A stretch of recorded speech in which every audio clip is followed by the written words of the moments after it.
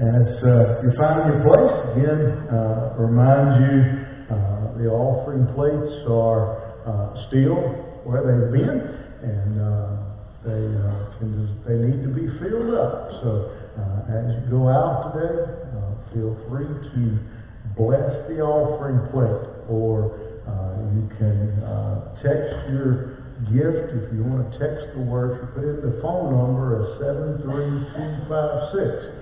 And in the message, put popular. You'll get a message right back, and it will ask you to fill in the details. And quite a few of you are using that already, and it works marvelously. We have not had any issues. And again, money goes straight to the bank. Your account gets credited automatically for your statement at the end of the year. It's all done. Electronics can be amazing. Or you can go to a web page and there's a link there as well. So appreciate your faithfulness to give. All right, Mark chapter 3, beginning in verse 13 this morning. I want to start this morning by bringing up what maybe, depending on, I guess, how athletic you were, this may be a good or a bad memory. Do you remember as a child, out on the playground or out in the yard, when it came time to play a game, choosing teams and picking? There was a lot of anxiety in that process. You wanted to get picked on the good team. The last thing in the world was you didn't want to be picked last. You certainly didn't want to be picked behind the girl. All those things, and it was. I know I just made about 75% of the audience mad, but you remember that whole choosing up teams thing. It could be an interesting experience. One we used to use, if we was playing basketball, everybody would shoot a free throw, and first so many people who run the free throw were on the team. So I always thought about that. So that means the best shooters were on one team automatically by doing it that way. But that choosing teams could be a bit interesting. I wonder what it was like the day we're going to talk about when Jesus summoned some folks together and chose his disciples. What was going through their mind? What it was like to be part of that event. That's what we're looking at here in verse 13 is Jesus choosing his disciples. They are called, then they are chosen, then they are commissioned. And he still uses that same pattern today when he needs something done, whether it's calling someone into the ministry, or calling them to the mission field, or calling them to work with children, or calling them. He calls you, he chooses you, and he commissions you. And I want to look at that process this morning and see exactly what was involved as Jesus chose these disciples. Beginning in verse 13, we see how Jesus, again, it's hard to tell with Mark, again, we've talked about this a couple of times, how much time elapses between the events with Mark, because he's just kind of, he doesn't give us a lot of filler. He just kind of, he would have made old Joe Friday on Dragnet happy, just the facts. He just gives us the quick stories, doesn't give us a lot of transition, doesn't give us a lot of fluff, just boom, boom, boom, here's what happened. And what we do know is that by now, we saw this, that the crowds are coming from everywhere. They're coming from all over the place to see Jesus. They've heard about his works, his healings, his casting out of demons, and we talked about this last week. Some of them traveling hundreds of miles to get to Christ. And so he goes off by himself, the Bible says. He goes up into a mountain. It doesn't tell us which mountain here. There is some speculation, but when you look at the map, there's not a lot of choices based on where he was. Don't really know which mountain, but he goes up. The Bible says there to the mountain. He goes up to the mountain and summons those he wanted, and they came to him. And so Jesus goes up. Let's see if we can put our imaginations together today and kind of imagine that scene. The crowd in town, and Jesus slips off and goes up into the mountain. We don't know how long he was there before he summons these men. We don't know exactly what he did. We can assume, I think, safely based on his past and future actions, that while on that mountain he spent some time in prayer. In fact, Luke tells us that he spent some time in prayer during this time. And at some point he summons or calls unto him those whom he would, and they come.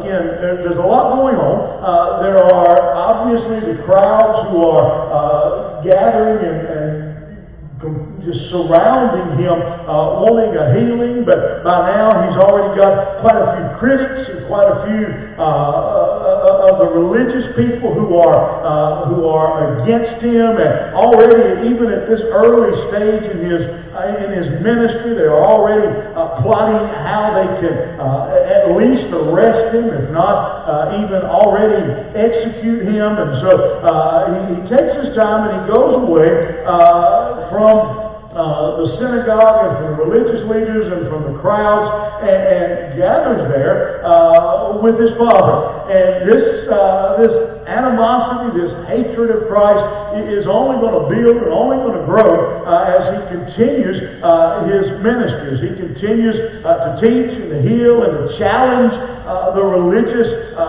position that is the religious authority that is in place there. His enemies are only going to grow more determined until eventually they do succeed, as we know, in his death, in his crucifixion eventually. And so it comes time now that Christ says, I need to appoint a group of men, a special group of men around me to help with this ministry. And I think it's apparent as we know the story and as we continue to read through the Gospels what Christ was doing. First of all, the assistance, the help of having those men around him during his ministry.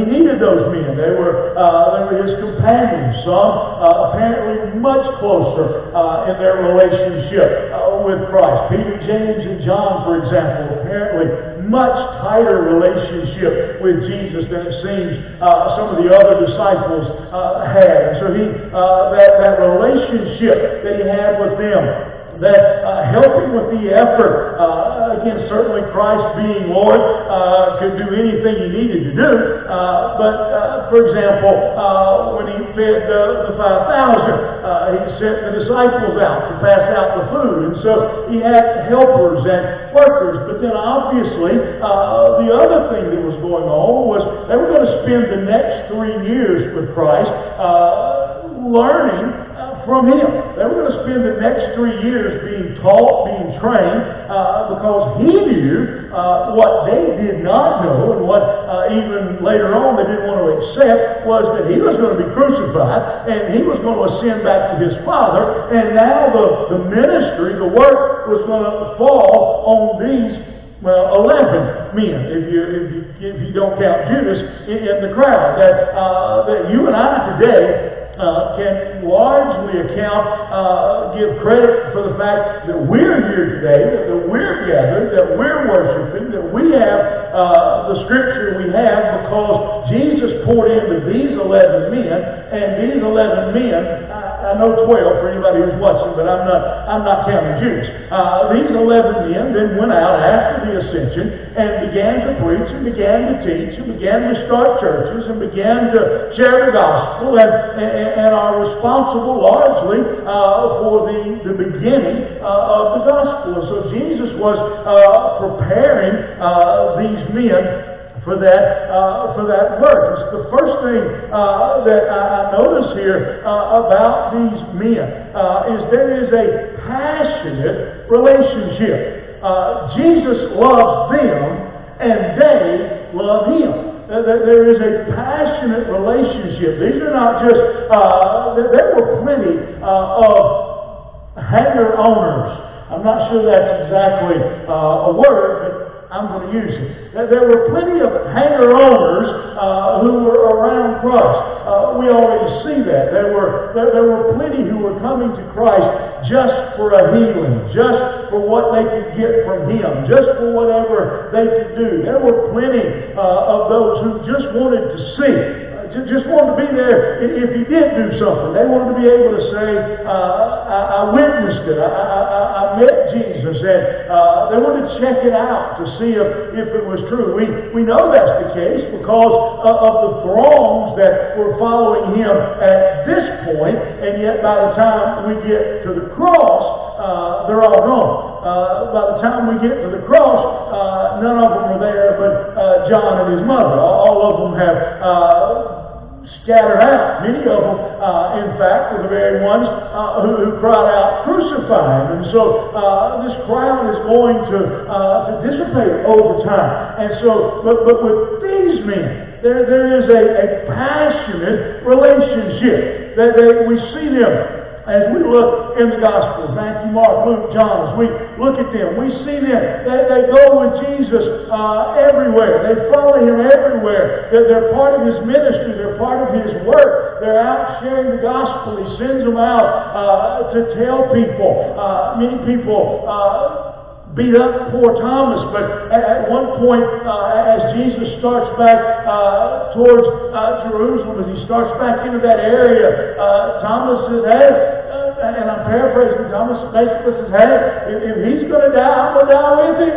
And a lot of people look at that and think, well, Thomas was being pessimistic. You can choose that way if you want to. I look at it and say Thomas was being faithful. Thomas says, if He's going, I'm going. I don't know what the results are going to be, but if He's going, I'm going. If Thomas was really all that pessimistic and doubting, and he said when Jesus goes in, they're going to kill Him, he's going to say, I'm staying here. No, Thomas says, I'm going with Him. And so he has this group of people who there is a passionate relationship with. He has these men who He is pouring His heart into, who He is teaching. We only have, and estimates vary.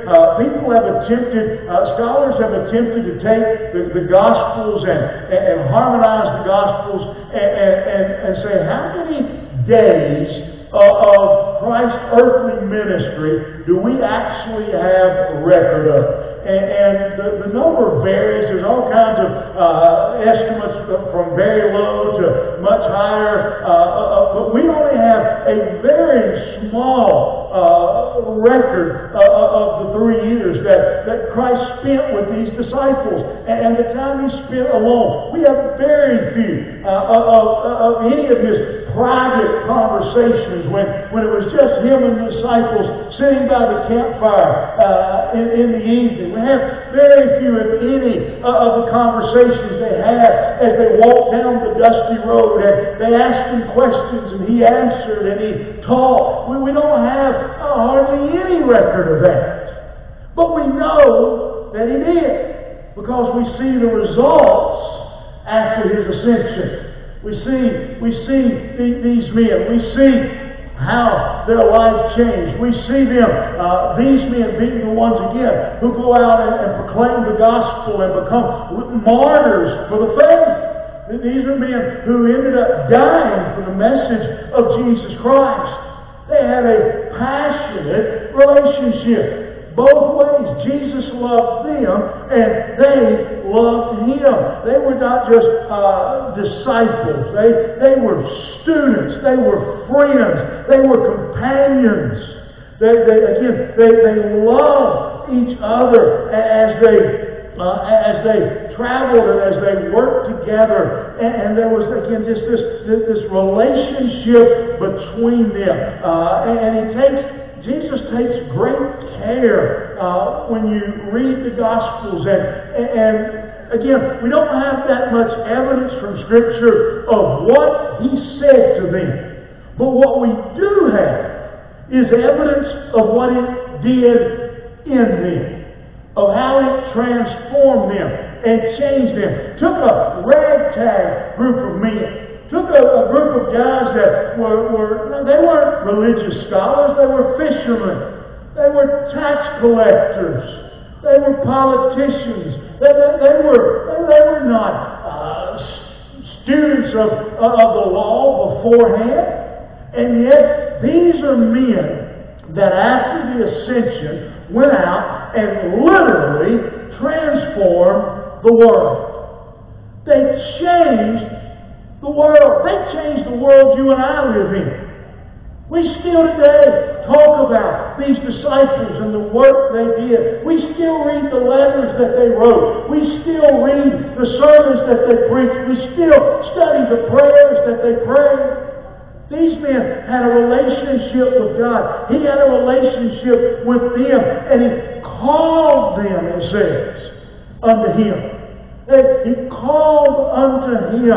And I'm not going into all the Greek vocabulary and linguistics, but that phrase, when it says it called them unto Him, it says He called them. The word means He called them for His own interest. They were to be for Him.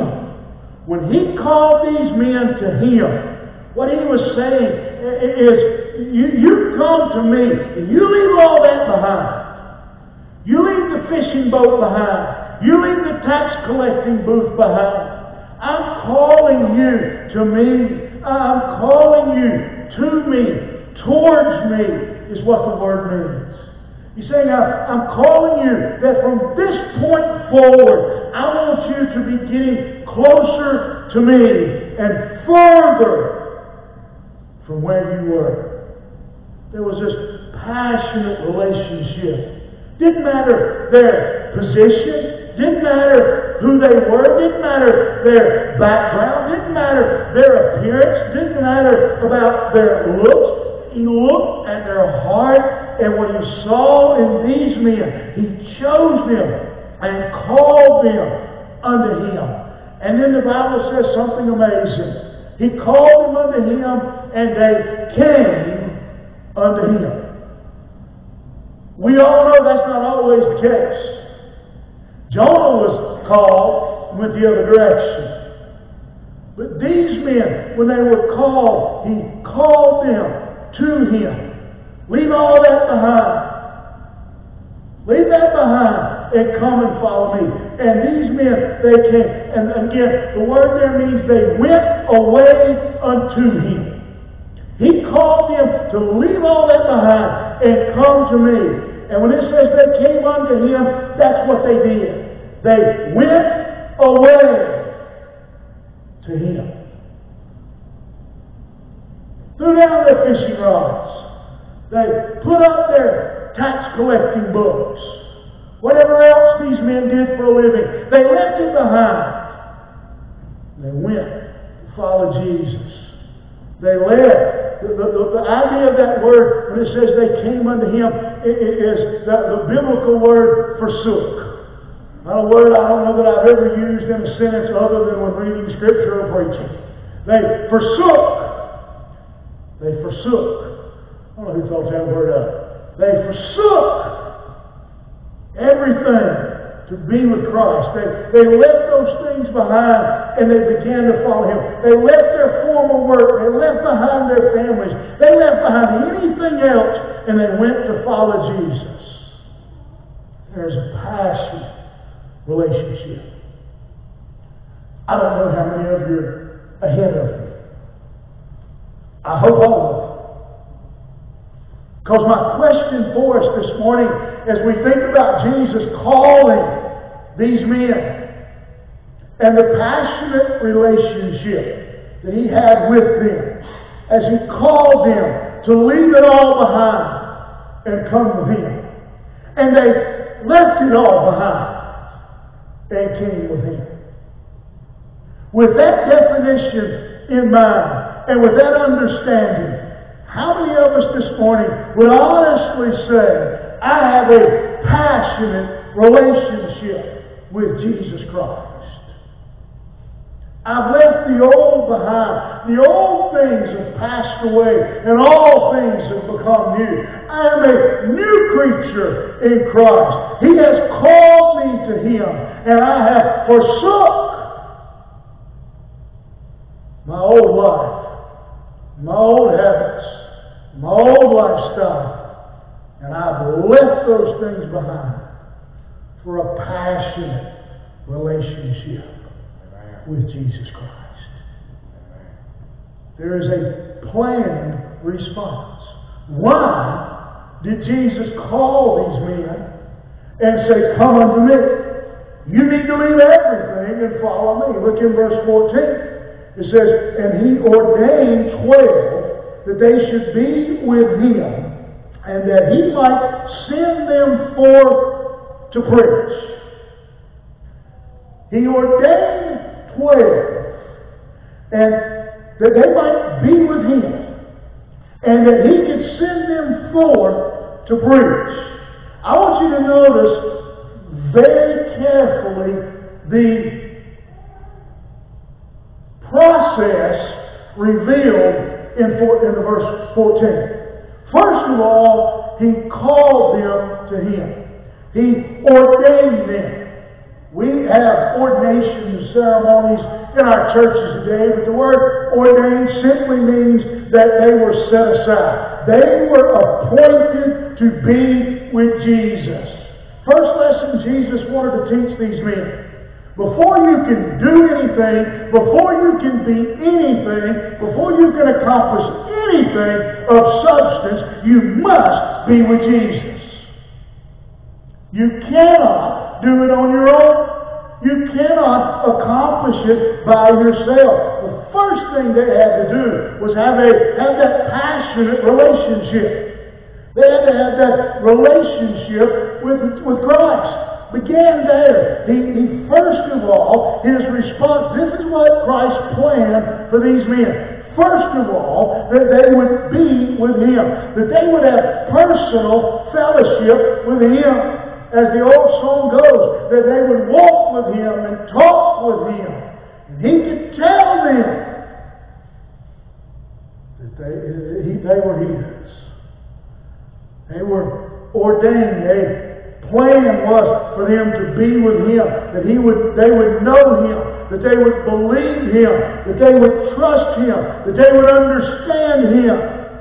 That was the response that He planned. Above all, that they would have a knowledge of Christ. You know, most of you will, I think, understand and realize you spend 3 years in close contact with someone.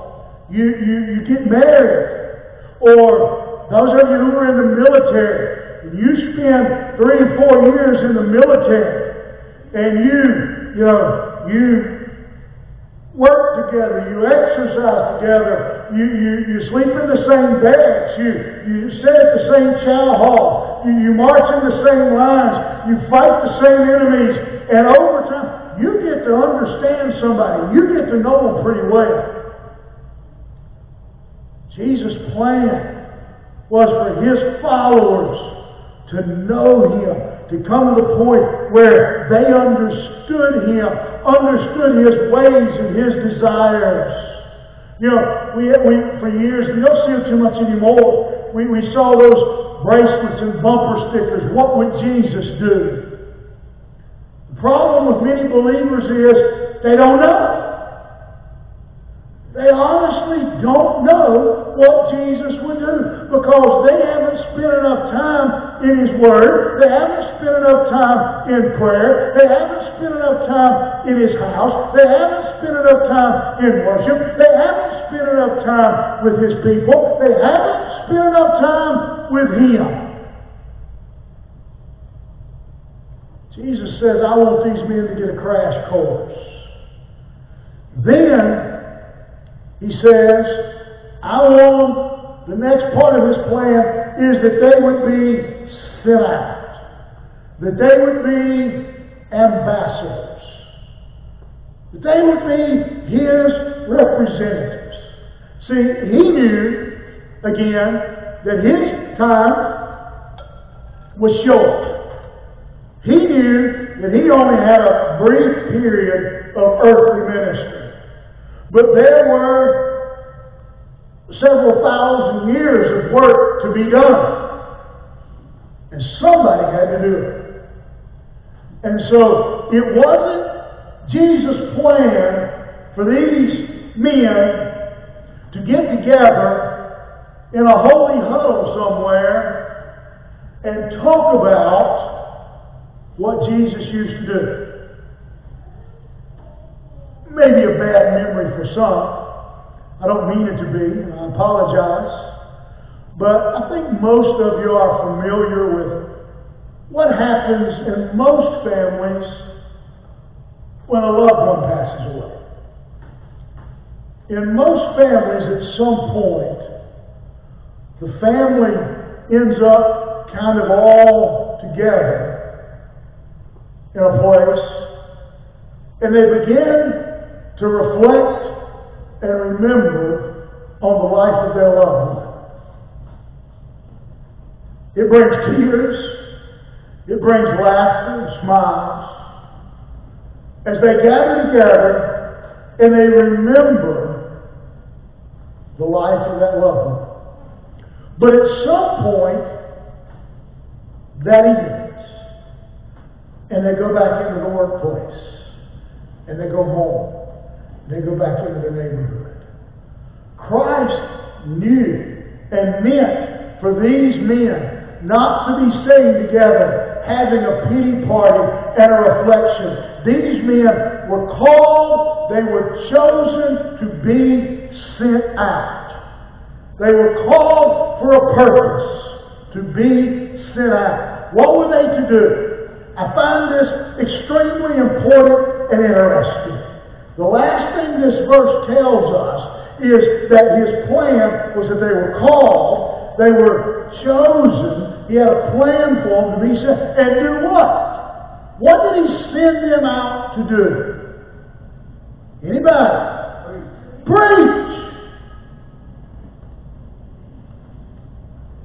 Now I want to call your memory back to our passage last week. Do you remember why the people were coming to see Jesus? Why were they traveling hundreds of miles to come and bring their loved ones and family members to Jesus? To be healed? To have demons cast out? Those are the two key things that are mentioned. Why is it that this passage doesn't say that Jesus called these men and sent them out to heal the sick? Why doesn't this passage say that Jesus called these men and sent them out to cast out demons? Because those were not the most important things they had to do. Did they heal? Certainly. We see evidence in the book of Acts. The disciples, we see healing. We see people just trying to get their loved one into the shadow of Peter and John. There was healing. No doubt there were demons exorcised. But, can I submit a thought to you this morning?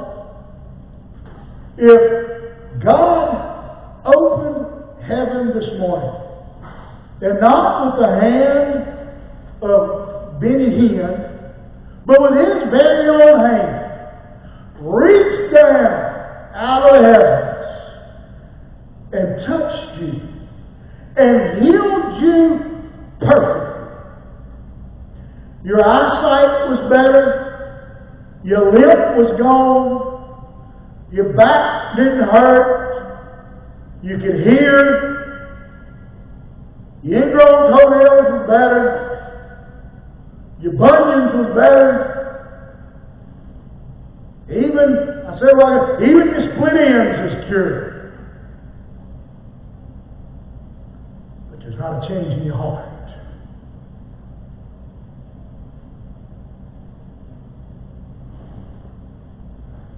Jesus sent these men out to preach.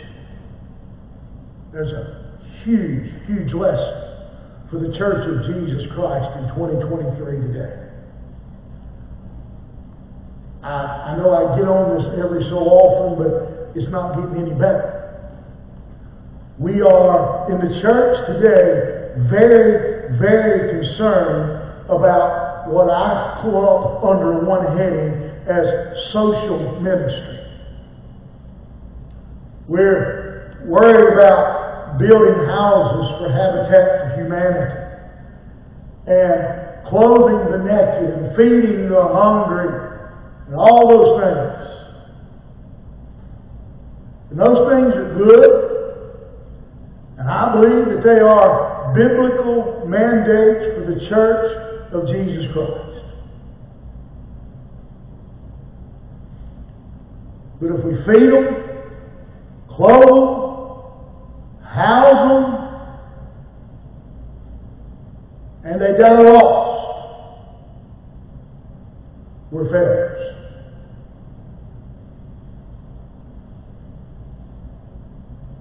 We can build them great big houses, 5 bedroom, 4 bathroom, 2 stories, garage, paved driveway, in the finest neighborhood in town. We can stock their pantry with all brand name groceries.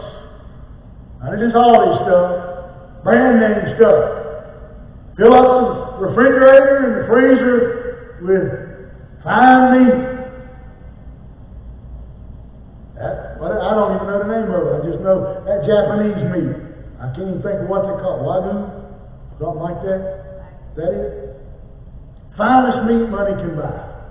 Best furniture. We can fill their closets with designer clothes.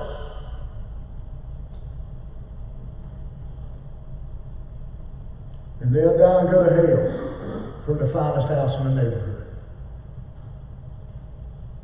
Jesus called these men to preach.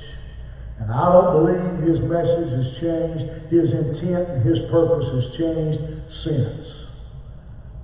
Should we feed? Yes. Should we clothe? Yes. Should we house? Yes. Should we do that? Absolutely. But if we fail to share the good news of Jesus Christ, we have failed. Call him to preach. That doesn't just mean standing here. That means at the restaurant. That means at the neighborhood. That means at work. We call them to preach. Now, notice the next verse. Verse 15, we do see that there are some powerful results. And they were to have power to heal sickness and to cast out devils. Oh, man. See? There it is. But he wasn't first. Wasn't first.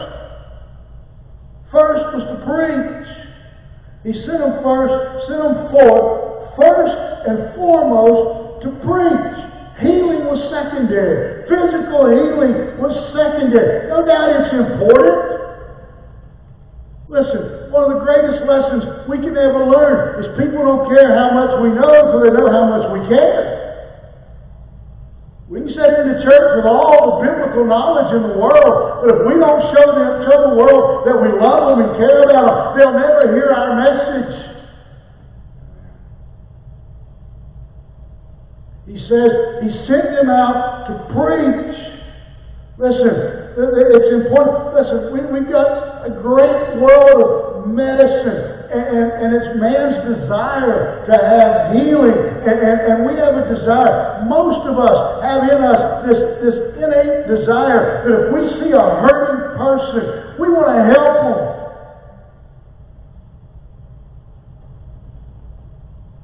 were sent for that reason.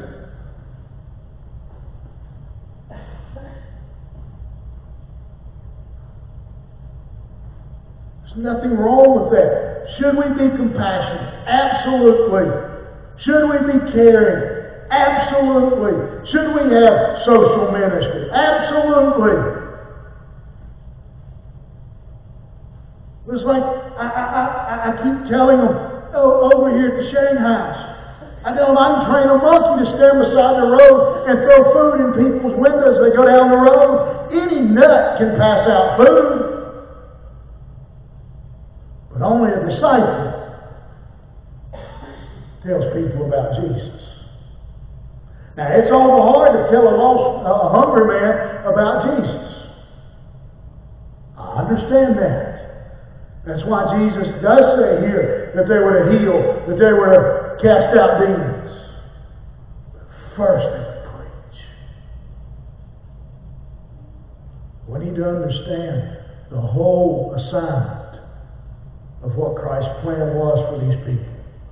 Healing of bodies, provision for bodies takes second place to healing for the soul.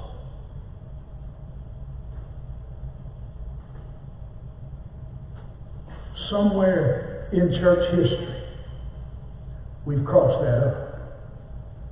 I think one of the reasons of the problem, what caused that, is again, it's much easier to walk up to a hungry man and say, hey, come here, I'll buy you lunch.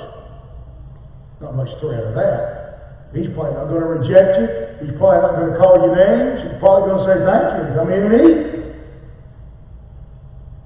It's not real hard to walk up to a cold man and give him a jacket. It's not real hard to go out into the street and find a man who's sleeping under a bridge and sleeping in the weather and dealing with the elements and say, hey, let me put you in a hotel room for a few nights. Not a lot of challenge to that. But you start walking around telling people about Jesus, somebody might punch you in the mouth. Because everybody doesn't want to hear that message. And so we've taken the easier path. Makes us feel good to do those things.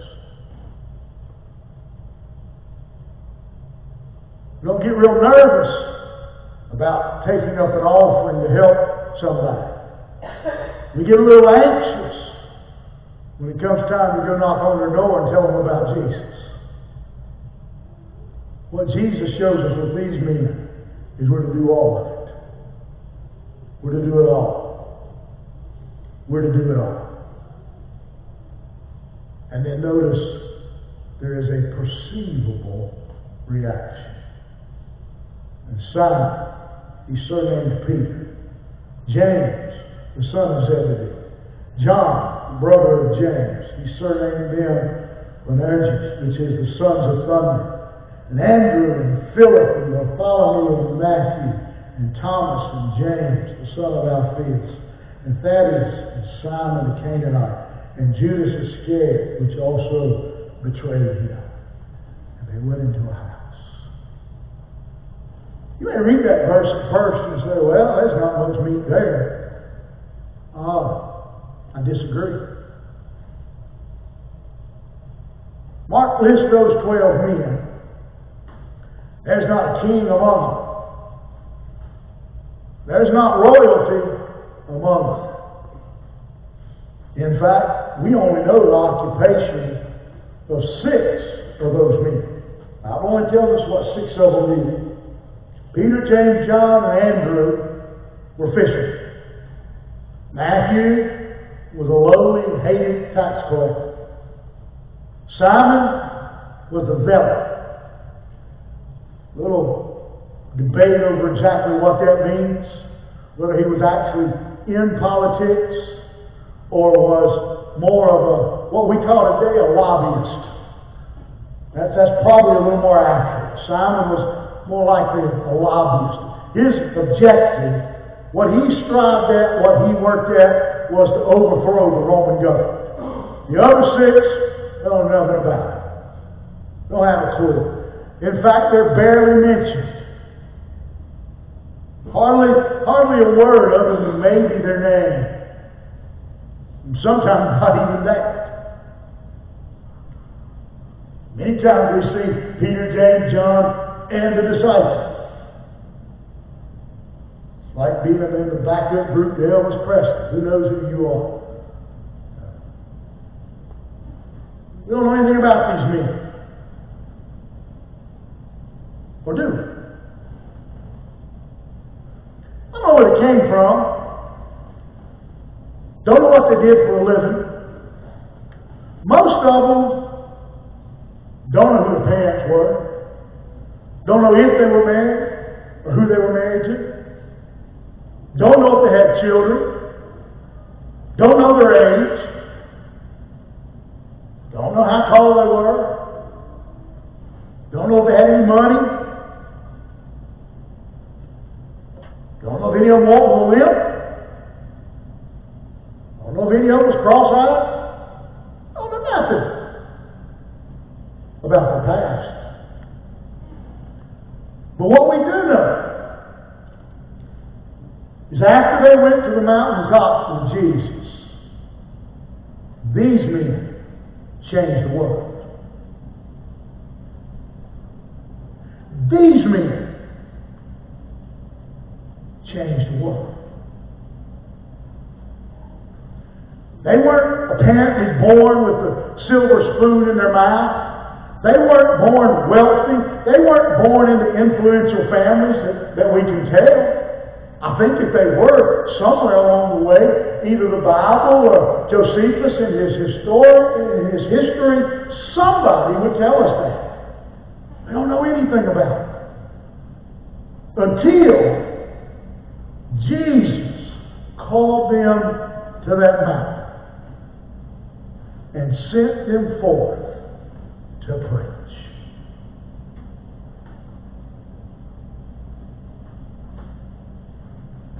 My point is simply this. When you have a passionate relationship with Christ, there'll be a perceivable. People will be able to see the change. People will be able to see a difference. I could always tell when my boys had their eye on a female. A couple of things would happen. The nasty little rascals would take a shower and put on clean clothes and clean up their room. That was the big one. They clean up their own room. You can tell. These men, they have a passionate relationship with Jesus. And it shows. Are you familiar with what's called a yes-no flowchart? You probably are, just not maybe in that terminology. Let me give you a little example of one, if I can. I don't know if it'll come up on the screen or not. This is a simple one. Well, let's see if it'll come up there. One more time, Terry. Let's see if it goes up. Nope. Yes or no flowchart. Works something like this. It's a great problem-solving tool. You got a problem, and you got an answer. For example, the one that I wanted to put on the screen said something along these lines. You got a decision to make. Well, first question you ask is, do I want to do it? If you say no, then don't do it. End of discussion. If you say yes, then the next question you've got to ask is, will this result in some kind of disaster or severe bodily harm? If the answer is yes, then if the answer is no, then go ahead and do it. If the answer is yes, this must be a redneck flowchart, because if the answer is yes, it may end up in severe bodily harm. The next question is, but will it still make a really good story? If the answer is yes, go ahead and do it. I told you it was a redneck flowchart. If the answer is no, then you don't do it. Works great for solving problems. Let's make a yes/no flowchart for this passage of Scripture. Do you have a passionate relationship with Jesus? Yes or no? If the answer is no, then today you need to come to Christ. You need to come to this altar. Let me show you from God's Word how you can be saved. Or perhaps you say, well, I have been saved, but I really don't have a passionate relationship. And you need to be on this altar, praying, committing yourself. Lord, I want a passionate relationship with you. I want to come unto you. I want to leave all those old things behind. If the answer is yes, I do have a passionate relationship with you, then the next question is, am I boldly proclaiming the gospel? Because that's what he said. After he called them to him, he set out to preach.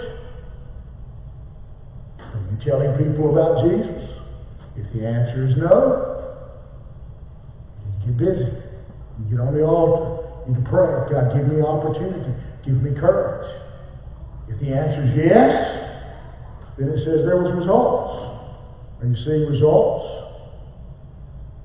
No. You need to pray. God, what am I doing wrong?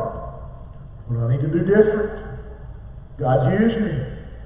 I want to see people's lives changed. The answer is yes. I'm seeing that. I'm seeing lives changed. Is there a perceivable difference in your life because of your relationship with Jesus Christ? If the answer is no, you go back to the first step. You need to go back to the question. Do I have a passionate relationship with Jesus Christ? Because I just cannot believe that a person can have a passionate relationship with Jesus Christ and it not be perceivable.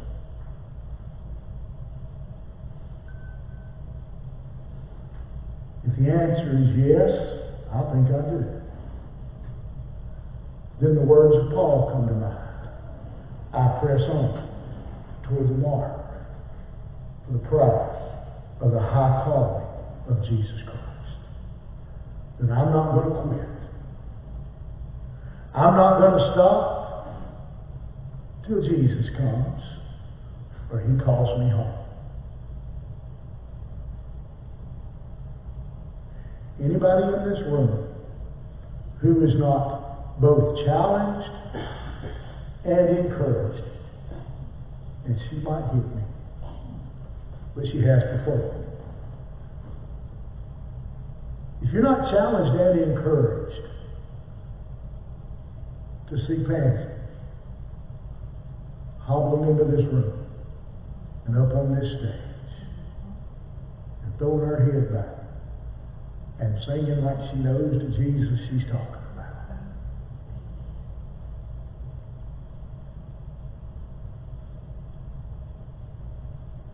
Pansy's pressing on toward the mark, towards the prize, toward the high calling of Jesus Christ. Are we? I want to ask you to bow your heads this morning. Go down those questions. Do you have a passionate relationship with Christ? Are you boldly proclaiming the gospel? Are you seeing results? Is there a perceivable difference in your life because of your relationship with Jesus Christ? Can people tell you've been with Jesus? Father, I thank you for your word this morning. I thank you for the opportunity to preach it. I thank you for people who will sit and listen. I thank you most of all for the Holy Spirit who will take your word now and put it into our hearts. God, give us a desire for that passionate relationship that leads to a perceivable, visible, obvious difference. God, bring us to this altar.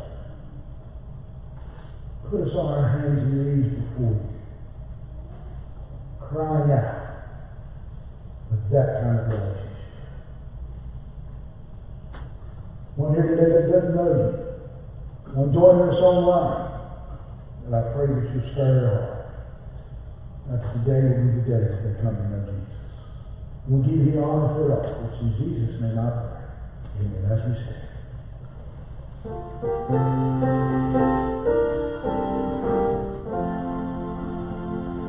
Oh, God, we are God. No light in the darkness you see. There's light for all. Relationship with you is life for abundance and free. Turn your eyes upon Jesus, look for His wonderful grace, and the things of earth will grow strangely dim in the light of glory and grace.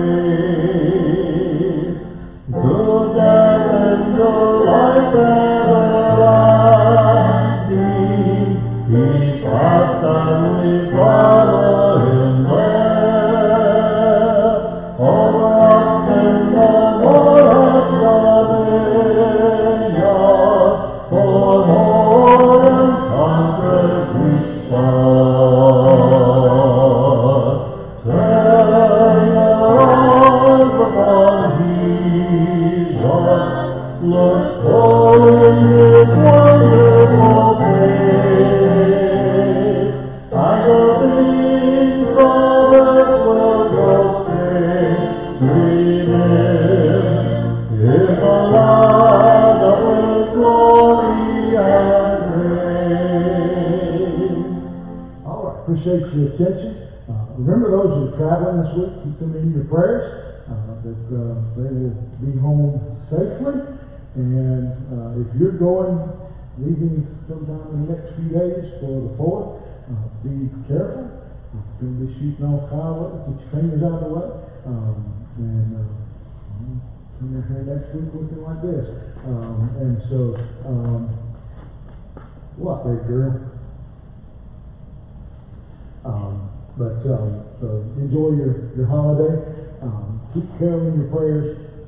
And I've been ignoring and trying to push it off, but most of you know she told us she wanted to retire. And it's one of those things I keep thinking if I ignore it, it'll go away, she'll change her mind. But obviously it's not going to happen. If you have a friend or someone who's has some clerical background who might be interested, you let me know or have them contact me so we can start down that road. And I said we'll see what comes out of that. What they looking like, huh? Tell them who you are.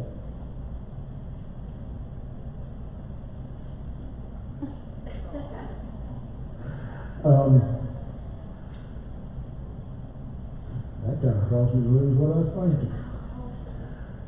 One thing, Rhonda's going to be getting in touch with some of you. I need y'all to bail me out. And it's your fault.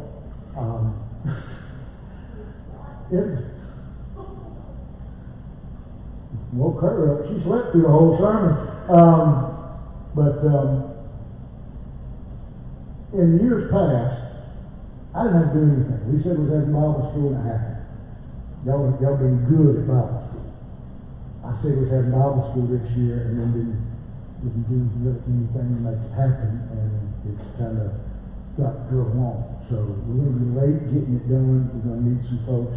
If you're willing to help, what we're looking at, we're already thinking about this anyway, just as we get back on the ground, is doing, like a lot of churches are moving to, doing like a day-long, one-day Bible school kind of camp kind of thing. And a lot of churches have been doing that and having a lot of success that way. With that pattern, we've been talking about that even before COVID came along. That we might want to go that route. And so, if you're willing to help, obviously, if we do another day, it would be a Saturday. Archie's messing up the plan. I want to rededicate these vows or something for some reason. What are you doing? Oh, over there. That's a Kathy will have him back. But if you're willing to help in any way, you would see Rhonda and let her know so she can give you a job. All right? Good deal. Have a good fourth. Let's bow as we dismiss. Heavenly Father, I thank you today for allowing us to gather here this morning. Thank you for your word, for the challenge you've given us, God, to have a passionate relationship with you and to see results from that relationship. God, we just ask you to go with us as we leave here. Bless those that are traveling, enjoying this vacation week. Those that will travel, we'll keep them safe, bring us back together next week. We'll give you the honor for it. It's in Jesus' name I pray. No Wednesday night service now. Thank you, Pansy. No Wednesday night service. Oh, one other thing. Thank you, Pansy, for joining my mind. Those of you who don't know, Janice Turner over here, faithful to sit in her spot over there. She's another one of them that's not going to say nothing. She's getting red just me talking about her. But her son-in-law was in a really bad car accident week before last. They spent a lot of time in the hospital, tore up their vehicle, out of work. And we've had some folks who have taken up some money to help them. But I'm going to find something back there in the back to throw an offering for if you'd like to help them. Taylor grew up here, and Janice usually has a lot of times has her daughters with her. And so if you would like to help them, my wife's on the ball. She found an empty up. I hope there wasn't no empty offering plate back there. But she put it on the table over there where the bulletins are. And if you'd like to help them recover from this accident. Thank you, Pansy. No service Wednesday night. Remember that. Show up, we'd like to see y'all.